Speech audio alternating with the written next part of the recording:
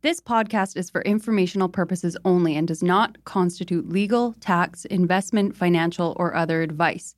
It is not intended to cause or induce breach of an existing agency agreement. The goal of this podcast since day one is to provide the best information on the Vancouver real estate market at no cost to you, the listeners.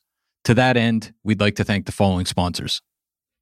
This podcast is sponsored by Marcon, a local family-owned and managed real estate development and construction company that's been around for nearly 4 decades. Marcon is not only committed to high-quality construction, but it also is making a positive impact in the communities in which it builds, all across the Lower Mainland. We want to highlight 2 incredible Marcon projects. Elmwood, a 38-story tower located at Burquitlam's most important intersection, Como Lake Avenue and Clark Road. This landmark tower will feature 335 condominiums, over 37,000 square feet of office and retail space, and almost 20,000 square feet of amenity space. Elmwood has been incredibly popular with 80% sold currently, but they still have a great selection of junior 1-bedroom all the way to 3-bedroom homes remaining. Check out marcon.ca/Elmwood for more. And Matt, we are also excited about Sohn House, Marcon's newest community in West Coquitlam. With 165 homes ranging from junior 1-beds to 3-beds, Sohn House offers the perfect West Coast aesthetic with a more nuanced Nordic-inspired design. Register today at marcon.ca/Sohnhaus. That's SOENHAUS. Or you can learn more at marcon.ca or follow them at Instagram at Marcon Homes. Marcon, building for life. Hello? Hello? Hello? This is the Vancouver Real Estate Podcast.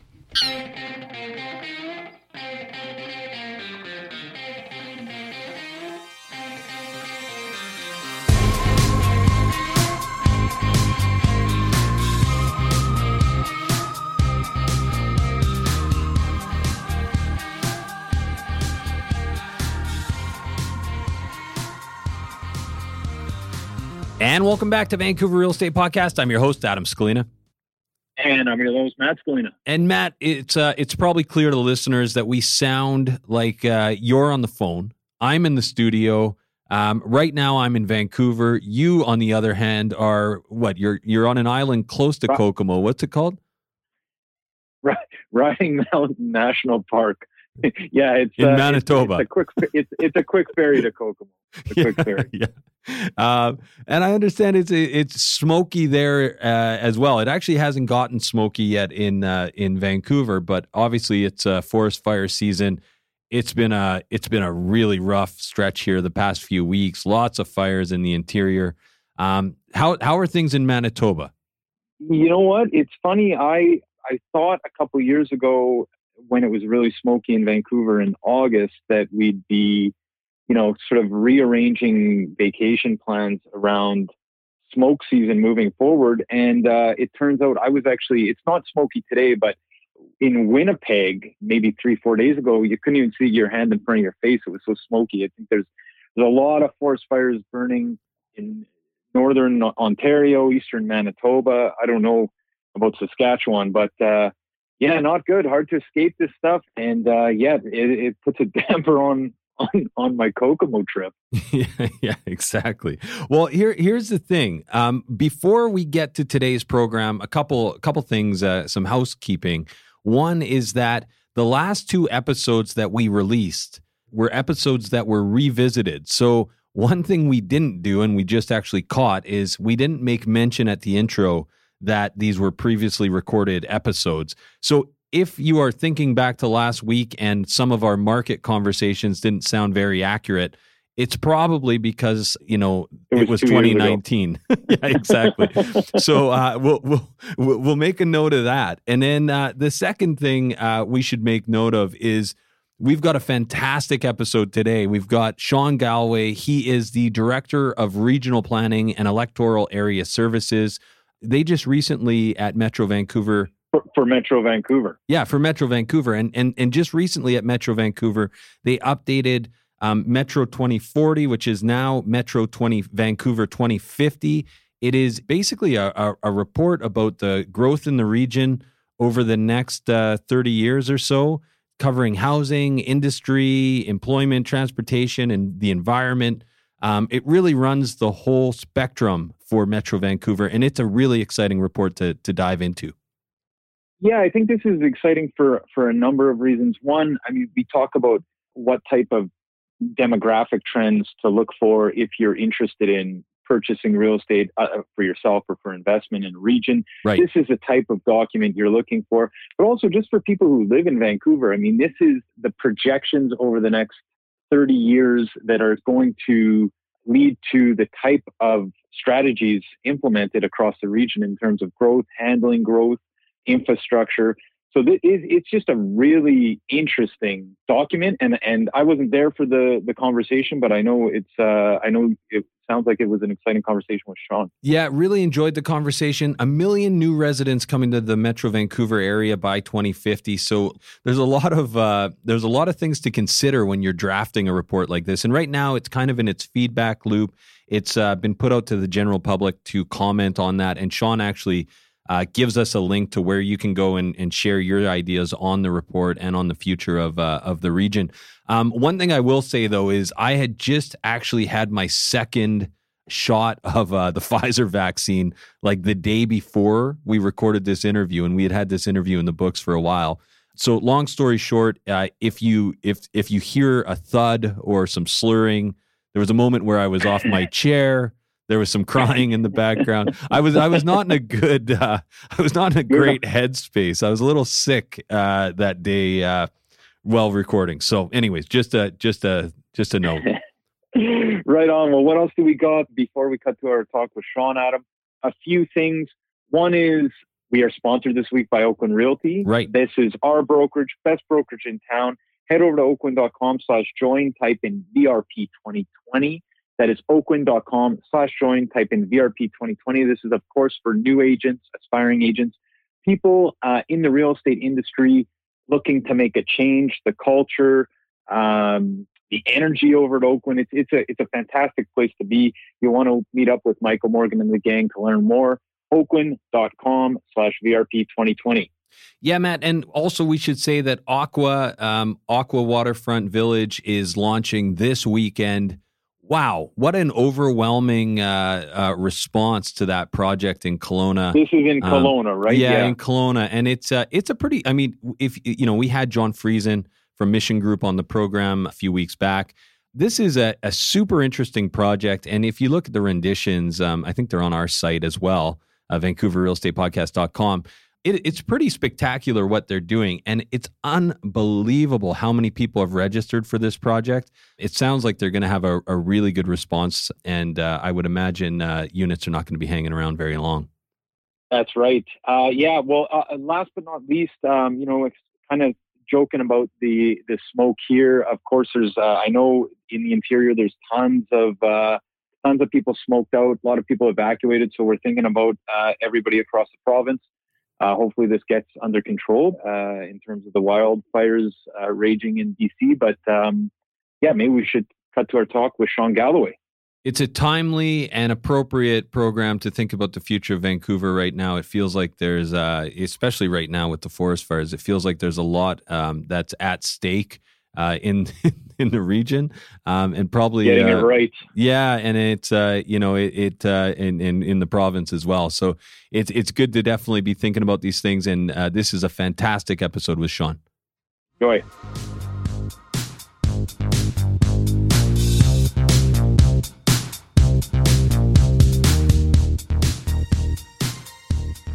Okay, so we're here with Sean Galloway, Director of Regional Planning and Electoral Area Services for Metro Vancouver. How you doing, Sean? Not too bad, mate. Doing good, thanks. Thanks a lot for taking the time today. Hey, no problem. No problem. Can you maybe start by telling our listeners a little bit about yourself? Yeah, so been with the Metro Vancouver government for over a year now in the role I'm currently in. I'm an urban planner who I've spent most of my career in Australia, Ontario, and now BC, working at the local government level as a development planner, long-range planner, and I'm trained in urban design and urban planning. So wide variety of activities that have taken over my career, and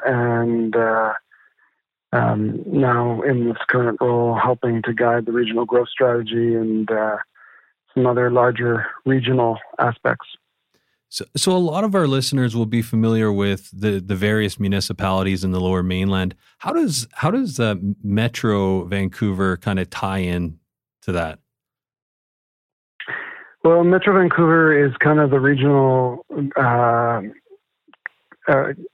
government for all of the municipalities, and I say kind of because it's a federation, it's a cooperation, and BC has a long history, particularly the Vancouver region, of a collaborative form, a consensus-building form of government between the regional level and the local. I'll call it the local level, for lack of a better term.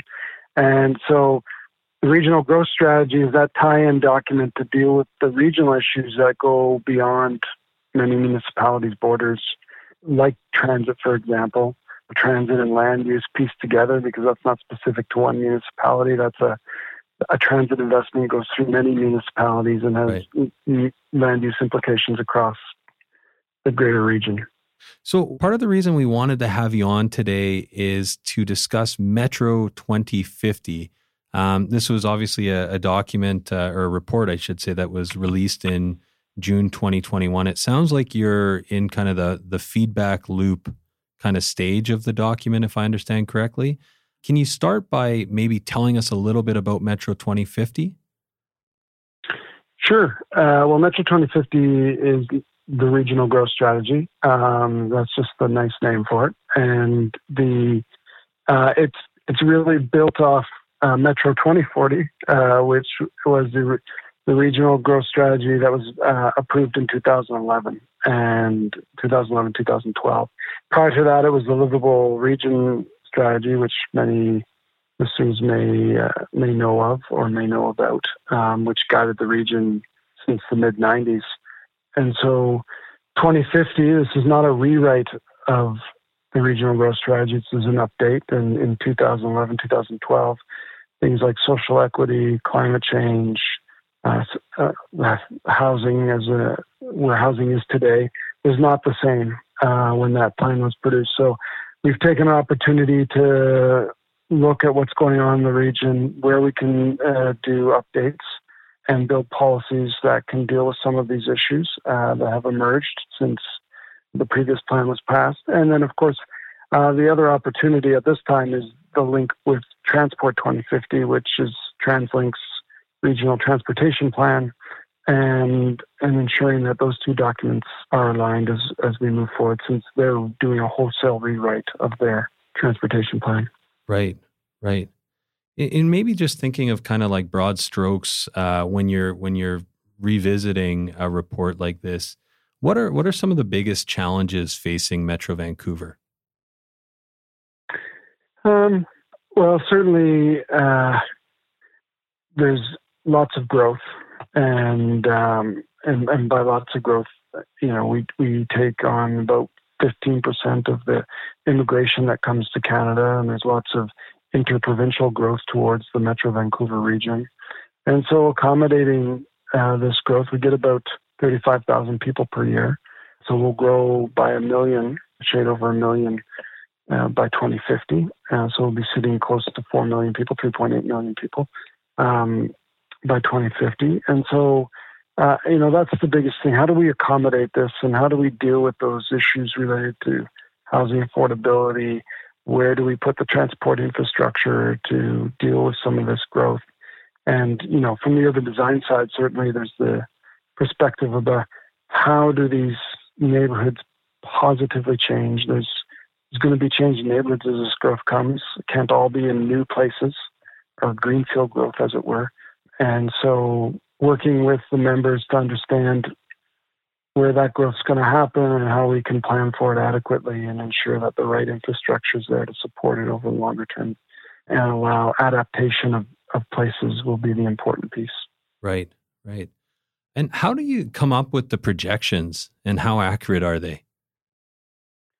Well, we have a team, a planning analytics team, who pulls it together. The last data I saw on our accuracy, because this question came up a couple of weeks ago, is that we've been roughly within a 5% margin. In some instances, we've been maybe 1% off the actual projections. And it's a methodology. Without boring the listeners, it's cohort, what they call the cohort model. And I'm not as strong on it as the planning analytics manager who does this full time for a living. But as an approach where we take census data, we analyze trends, and we take the trends data and we go back and analyze what's happened in the census, and we see trends of growth. We take local municipal data, and then we work with the municipalities because we produce population projections for each municipality. But we're doing something different in Metro 2050, so I'll get to that in a sec. But basically, we take that information from the munis as well, their OCPs, zoning, and we put all that information together to get the projections for each municipality. Now this time around, Metro 2050, we're taking a different approach. Rather than doing every municipality projection, we're actually grouping them into subregions. And this will help to align our population projections with TransLink's service areas, our own utility servicing areas like water, liquid waste, water. So that'll help in the longer term planning. And the other bit is the numbers that you see in the current regional growth strategy are from 2011. And of course, all those numbers have changed now over 10 years. And so putting numbers in a static document is very hard to amend the document. We're now moving to this kind of sub-regional approach that will give a better longevity to the numbers. Right.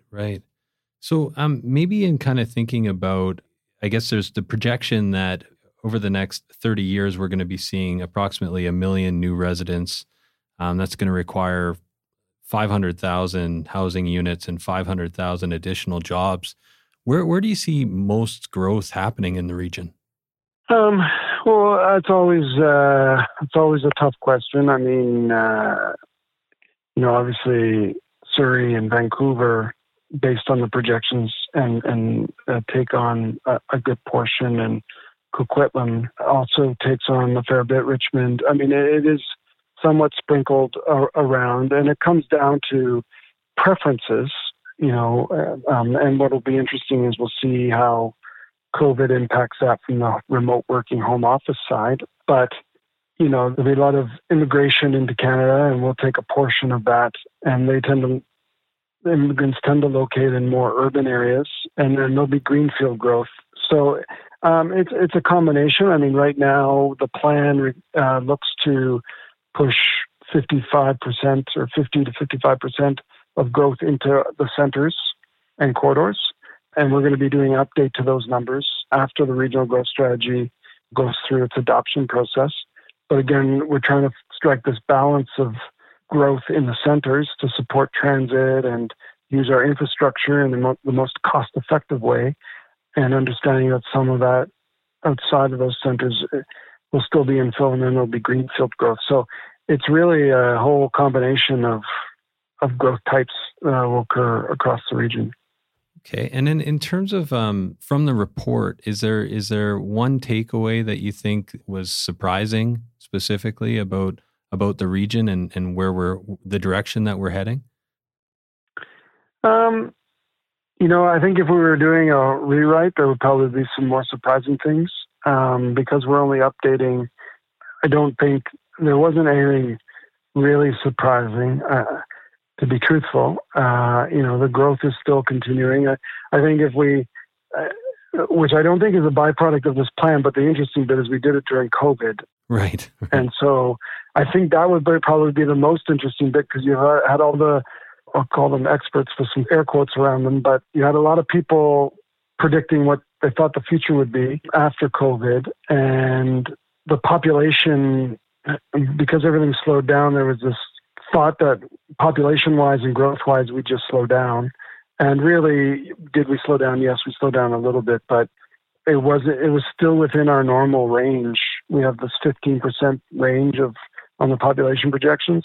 It was well within that range. And of course, if the federal government expands the immigration totals, then, it's 1 million people, maybe not in 2050, but 2053. So COVID hasn't had on the population side in particular, hasn't had I think the impact everyone was expecting. We're still continuing to move at the pace or relatively close to the pace that we were pre-COVID. Right. And in thinking about COVID, like in that same vein, did COVID or did the current state of, I mean, writing the report or updating the report during a pandemic, did that influence any other decisions during the process?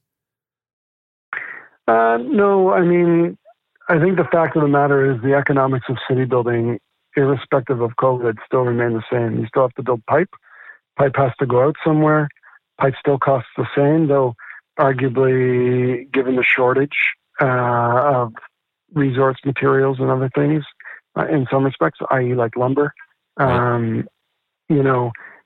some of the costs may have gone up, and we'll see if that eventually comes back down and levels out again once the resource element gets, the equilibrium gets worked out there. But the cost of city building is still the same.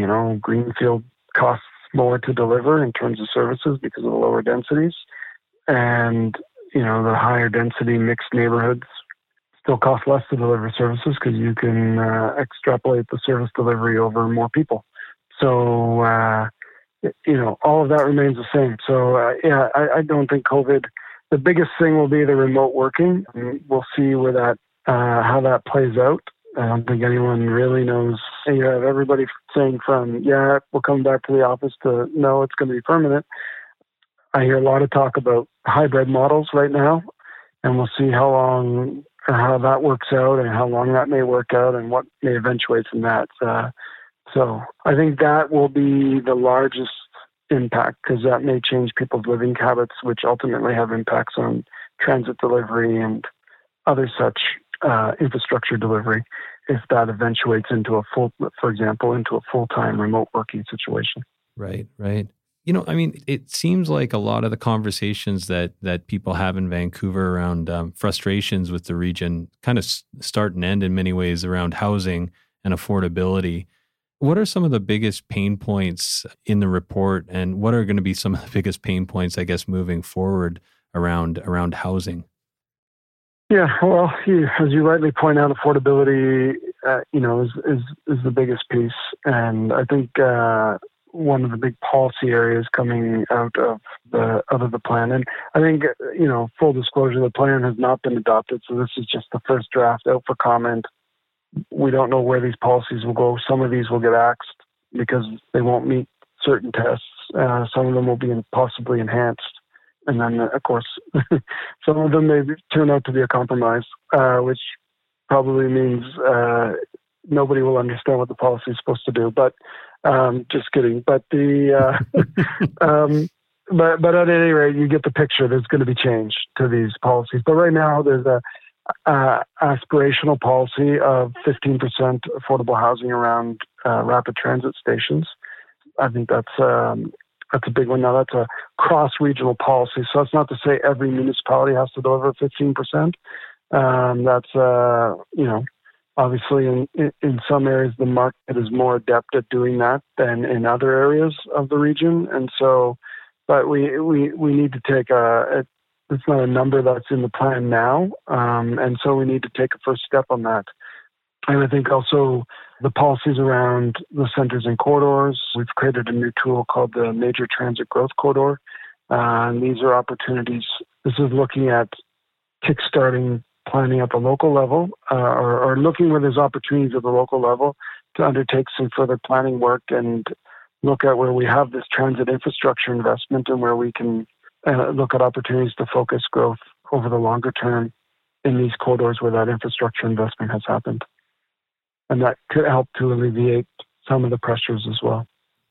Right. So in your opinion, does Vancouver become an easier place to live over the next few decades or a more challenging one?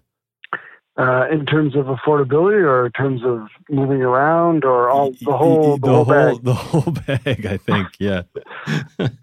Yeah, I mean, that's the goal, certainly, is to ensure that life gets easier, amongst other things. And, the biggest piece here is, and the province has been very focused on this as well, and why we're working so closely with TransLink is to build that link between land use and transport. And it's not just about moving people, it's also about moving goods. And so we have, trying to make sure we have the ability to get industrial land, both access to industrial land for people to access jobs. Because one of the big equity pieces to this is public transit.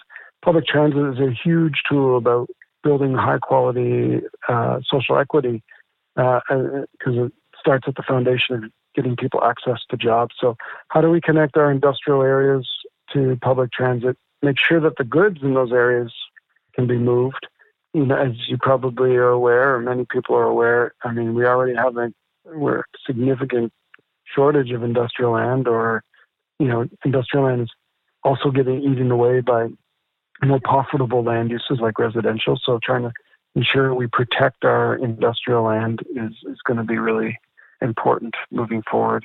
And then getting housing around our rapid transit facilities is going to be the other big piece. And I think all of those pieces will help to create an easier region to live in. It's not going to be the panacea, but it's certainly a step in the right direction. In thinking about your past, Sean, as a planner, you've lived around the world and now you're looking at kind of the whole region. Do you have a municipality that you're kind of really excited about, or one that kind of piques your interest over the others? I can never play favorites. I think a lot of municipalities are doing some great things. My previous municipality of North Vancouver is a good eclectic mix of urban density, and I know Coquitlam's trying to do the same thing with the reinvention of Coquitlam Centre. There's many municipalities that have good downtown cores that they can work off of, like Poco and Richmond's trying to build that as well. Delta has Ladner. So and of course, Vancouver has many different little main streets to build off of, Oak Ridge Mall, but those in the west side of the city. So I think all of them have potential and all of them are ready to go in terms of building off their core strengths. But getting that mix, I mean, I don't think I'm speaking out of turn when I say we know that the strongest neighborhoods is not endemic to Vancouver, but right across the world, the strongest neighborhoods are the ones with the mix of density. Those are the ones that last the test of time. They go through pandemics, they go through financial crisis, and they generally survive because you have that mix of density. People can live there in their neighborhoods, age in place, and build their strong social connections in those neighborhoods, because it's not like you're young and single and you can live in an apartment and then you decide to have a family and have a partner, and then you got to move out of that neighborhood to go to another neighborhood to get a single family house or a townhouse or a duplex or whatever. And then, kids leave and now you're an empty nester, but you don't need that big house anymore. And now you move to your third neighborhood. You lose all your social capital. So, trying to get those neighborhoods with that mix of density is going to be really important. And I'm just, thinking about the interplay between Metro and each municipality. How much influence does Metro have on creating density or creating supply? Well, it's a mix. Certainly, the local level is the key driver. They manage the zoning bylaws and the OCPs, and really for Metro's about, there's some larger bits in terms of utility investment, and then of course in our partnership with TransLink, transit investment, and so those will be important drivers of density through those investments. And then we take an aspirational approach, like the 15% I was talking about, and we have targets around in the plan, targets around growth in centers and corridors, and so I think those are helpful tools to get the density conversation started, and working with the local municipalities to help with their zoning tools, and of course they manage that part directly. So, I wouldn't say it's direct influence, but certainly we convene the partners together to encourage and move the yardsticks on that conversation. Right. Are there cities that you look to for inspiration? Yeah, I mean, it's always tough. Each city is unique, but of course, Portland, Seattle are great examples. Toronto's doing some good things. Ottawa certainly doing some good things. There's many European cities. The Scandinavian cities always seem to knock it out of the park. Oslo, Stockholm, Helsinki, always, particularly on the environmental side, always pushing the boundaries. And New Zealand and Australia, obviously, Auckland and Melbourne in particular are all doing great things. So, yeah, I mean, you can take little snippets out of each, and then you got to try to manipulate it to your particularly local context or regional context and the legislation that you work in. Not to get into boring government legislation, but certainly every city there's something going on, right? And it's about taking the principles from those things and then looking at how you can apply those principles in your local or regional context. Right. And I was just thinking back to before we went live here, we were having a conversation about forest fires. Obviously, we just we're getting out of a heat wave. Lots of concerns right now around climate change and the environment overall. In what ways does the report address, I guess, moving forward and kind of lessening the carbon footprint? Yeah, no, that's a great question. And so a couple of things. First off, we're looking, I'll call it two planks. One, in terms of new policies that we've put into the plan. One is about convening and building a natural hazards mapping tool to support local municipalities to understand the natural hazards and where we can begin to create protections around those hazards. And I know hazard sounds like an alarming word. They're not all bad places. They're just areas of environmental sensitivity and trying to understand where the issues lie. Obviously, one of the big is flooding. That would be a big natural hazard area as an example. And so we're looking at, we've put a policy in there to kickstart some actions around mapping and creating a tool set to ensure that we have a common understanding of that across the region. The other big one is you'll hear the word SEI, and for those of you playing at home, that's the Sensitive Environmental Inventory. And so we've put a map in there. This is the other big kind of policy area. Put a map in there around sensitive lands. And we're going to do an update to that after the RGS. First step is get the map in to see if it gets through the adoption process. And then once that's in, we'll then work with the local municipalities to update that and then create some further policy in terms of protecting that so that we can create wildlife linkages and create lands that can help us manage some of these environmental concerns. On top of that, we also, in the urban centers area, we threw in some elements around urban design, which will certainly help in terms of green buildings and things associated with that. Coupled with that, the Metro is doing their Climate 2050 work, and that plan is linking in. I mean, 2019, not last year, but 2019, we put GHG targets in the plan, which all of the member municipalities bought into, and so we'll be continuing to work towards those targets in reduction. And with Climate 2050, they offer further tools around transportation where we can improve our GHG emissions related to transportation, green buildings, and land use. Can we talk just a little bit about, throughout the report, a lot of it seems to be centered around kind of creating a compact urban area. Why is it so important to have I know one of the things you touched on was a lot of the new immigrants will want to be moving to these urban environments, but why in your mind is it so powerful to have these kind of compact areas where people live? Yeah, great question. That's the heart of urban, could be arguably called the heart of urban planning, not just in Vancouver, but anywhere, is the compact urban farm. Well, I think the biggest thing is it's just a pure numbers game in terms of cost.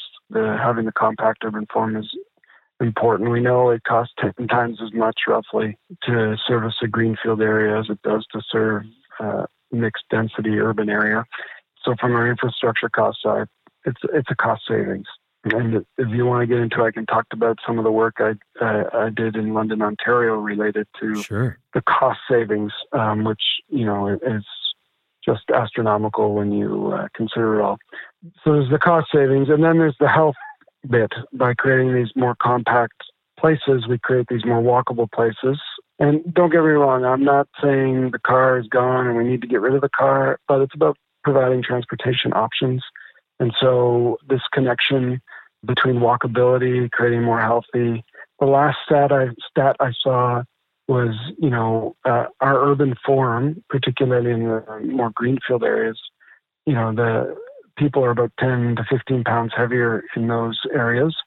And that extrapolates out to a cost of an extra $120 million annually on our healthcare system related to obesity and other forms. Wow. So, those are big numbers. And so the compact urban form is cost savings in terms of our health provisions, but even beyond the numbers, just from pure physical health is good. And then we have the protection of our agricultural land. Like, we're not producing more agricultural land. We can all get our salads from California if we want, but that isn't the freshest salad you've ever had. And so, you have some really great agricultural land out there, and that agricultural land continues to dwindle across Canada. And so the protection of that's going to be important in creating our food systems. And we did a food systems report in early 2020, I guess, or not early, it came out in roughly June or July. And I stand to be corrected on this number, but I think it's around 70 to 80% of the food goes through Vancouver that goes into the province of British Columbia. I mean, it's just a massive amount, and certainly our agricultural lands play a key role in that delivery. And so that's the other important piece, if those are the three prongs. And of course, our from a climate perspective, the agricultural lands play a really great role in sinking carbon and heat and all of those other things to help reduce some of the impacts of climate change. So those are probably the big prongs as to why the compact urban form is most important. But, the biggest thing, the last bit relative to health would be the aging in place bit I talked about earlier. So from a mental health perspective, huge benefit there. So those would be the big reasons why the compact urban form is important. Right. Oh, that's great. Well, the other thing, that stood out to me was like the sustainable transportation choices, and we've talked a little bit about them, but can we talk a little bit about the future of TransLink, SkyTrain, connectability, multimodal transportation, just kind of some of the highlights maybe from the report? Sure. I mean, TransLink, and I don't want to speak on their behalf, so they really drive the transit and investment side, and our job is about supporting our members, our municipalities and member jurisdictions, and getting houses and units around. I was going to say ridership, but I don't want to call it ridership because transit isn't really about riders. Transit's about structuring cities, and supporting ridership's just kind of a byproduct of that. And so it's really about structuring neighborhoods and informing growth. I mean, one of the biggest things, I don't know if you've ever seen an old map of all the streetcar routes in Vancouver and North Vancouver. But if you looked at a map today, I bet you could pick them all out. And they're all primarily the areas where you have linear retail corridors, like Main Street, for example. Those are all old streetcar routes. And that shows you the connection between land use and transit. And that's a really important piece. And SkyTrain plays a similar role, though it's more intense because you have a lot of big infrastructure related to that. And so they've put out, they being TransLink, have put out the major transit network. And that was something we worked with TransLink on to create this major transit network. For those of you who are very familiar with the previous plan, they had a frequent transit network, which was serviced at a 15-minute level. But I think one of the great moves forward here is getting to the major transit network, because now we're beginning to structure the region around this transit network that gets a little bit beyond bus. Bus is still an important feature, but gets us honed in on these major corridors. And then that's supported by the major transit growth corridor, which you'll see in the 2050 plan as a recommendation to start beginning to support that link between land use and transit. Oh, that's fascinating. Well, maybe we'll leave it there, Sean, but we do have this quick segment called the 5 Wire, 5 lighthearted questions to kind of end the show. Can you stick around for that? I certainly can. Okay, so question number 1 is, what is your favorite bar or restaurant in Vancouver? Oh, boy. Tough go, but it's actually on the North Shore, and I'll give props to, I know it's a chain, so please don't hurt me, but I'll give Top and Barrel on the North Shore and the shipyards 2 thumbs up. Oh, that's a great one. Because they converted a nice heritage building. It's very beautiful. Nice. That's a good one. We haven't had that one yet. Favorite band or song? Oh, favorite band or song? Well, I'm an 80s nut, so I love 80s music. So When in Rome by The Promise. Probably your listeners will have to dig into that one. Wow. We're building a mix from this podcast, so we'll be adding that to it. What is one book that you'd recommend to anyone listening? The Perfect City by Joe Barrich. Joe's a consultant from Toronto, runs Urban Strategy. He's a very intelligent man, but he's traveled the world as a consultant, and he writes about the various aspects of cities across the world and has lots of great information. I had a feeling it was going to be a planning book, but that's a good one. Sorry, Calvin and Hobbes, is that what you want me to go with? Yeah, exactly. What is one piece of advice that you'd give your 18-year-old self? Oh, stick with it. There's going to be good times, there's going to be bad times, but just stick with it. That's great advice for the last year and a half, too, I think. So, yeah. Overall, what is something that you've bought, and this is the last question, something that you've bought in the last year or two for under $1,500 that's had a positive effect on your life? I am going to say a stand-up paddleboard. Oh, nice. Yeah. And are you close to water where you live, or do you drive with it? I live on the North Shore, so okay. But yeah, we can certainly. I took it to Bowen Island there a while back, but it's relaxing being out on the water. And is that? Do you have the inflatable kind? Yeah, the inflatable kind. Yeah. Oh, amazing! And it converts to a kayak. Wow. Yeah, Amazon, like we talked about before. Amazon. Amazing. All right. Well, Sean, how can people find out more about what you guys are up to at Metro Vancouver, and then, of course, Metro 2050?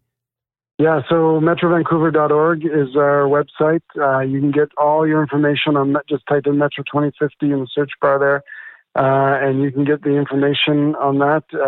You'll be seeing us come out to councils in September presenting on Metro 2050. So if you're following your local council and you see the dates come up, we'll be there, and you'll get a taste and flavor of that. And of course, anybody who wants to provide comments and thoughts on the plan, don't hesitate. All that information is on our website. And I'm correct in saying that this is kind of where you're looking for feedback on the plan overall at this stage, correct? That's correct. It's open right now. Officially referred for comment by the board last in June. So now we're out for a 6-month period on comments. Perfect. Well, hey, thanks again for taking the time today, Sean. Hey, no problem. Thanks for having me.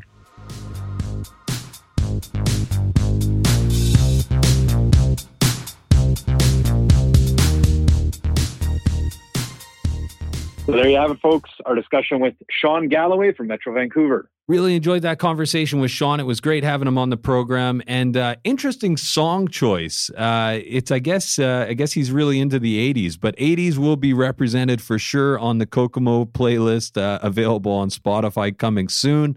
Matt, what else do we have for today before we wrap? Before we cut, I would like to say, for a guy who just had his shot, you sounded pretty good to me. Well, you know what? I didn't feel that good. I gotta say, it was there was bad moments there where I think Sean there was probably moments where he was like, "What's this guy like?" There's a real pregnant pause. What he couldn't see was me in a heavy sweat. in the fetal Throwing up. position. Yeah, exactly. It was a little rough, but I think I could have probably pulled more out of that interview. But at the end of the day, I think we covered the bases, and it was great having Sean on the show. Yeah, absolutely. So before we cut on him, there's a few other things. Of course, the Vancouver Commercial Real Estate Podcast going strong. Corey Yes. Wright is holding it down over there. Man, the feedback for that podcast is fantastic. Really excited about that. If you haven't heard the Vancouver Commercial Real Estate Podcast, definitely check it out wherever you get your podcasts or at vancouverrealestatepodcast.com. And last but not least, Adam, of course, vancouverrealestatepodcast.com. This is our website where all things real estate related live. Things like the Live Wire. This is our weekly mailer where you'll get up-to-date stats before anyone else. You'll get the deal of the month. You'll get past episodes, pre-sales, commercial pre-sales now, thanks to the Vancouver Commercial Real Estate Podcast. So it's definitely a list you want to be on. There is no reason you don't want to be on the Live Wire. We also have private client services. And Matt, if you are not using PCS, you are standing still while the rest of us power walk by. You get sold prices, days on market. You basically get realtor level information at your fingertips. It's free. You can sign up on the site, vancouverrealestatepodcast.com. It is absolutely the best way to look for real estate in Vancouver. And Interface Express, private client services, they just went through a massive facelift. And I mean like Real Housewives of Houston facelift. It's dramatic. It's a totally different look, and we appreciate that they've done that. And it's a great way to search for real estate. So definitely sign up on our site. Fantastic. If you want to talk about that or anything else, give me a shout at any time, 778-847-2854 or Matt at vancouverrealestatepodcast.com. Or you can try me at 778-866-4574 or Adam at vancouverrealestatepodcast.com.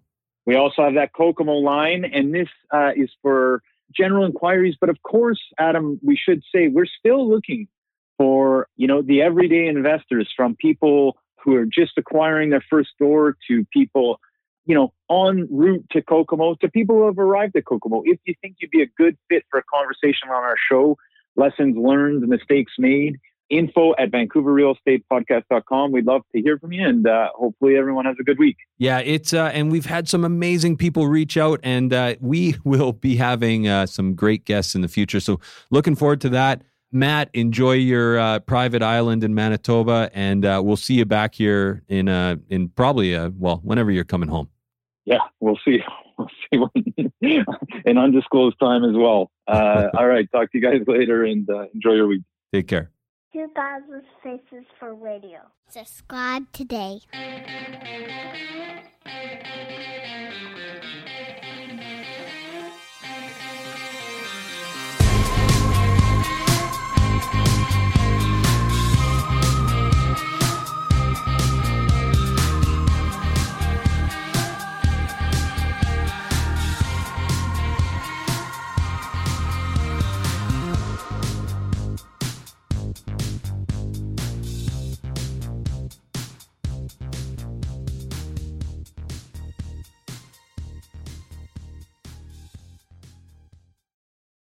Hey everyone, pardon the interruption. We just want to take a quick minute to thank the following sponsors who make this show possible.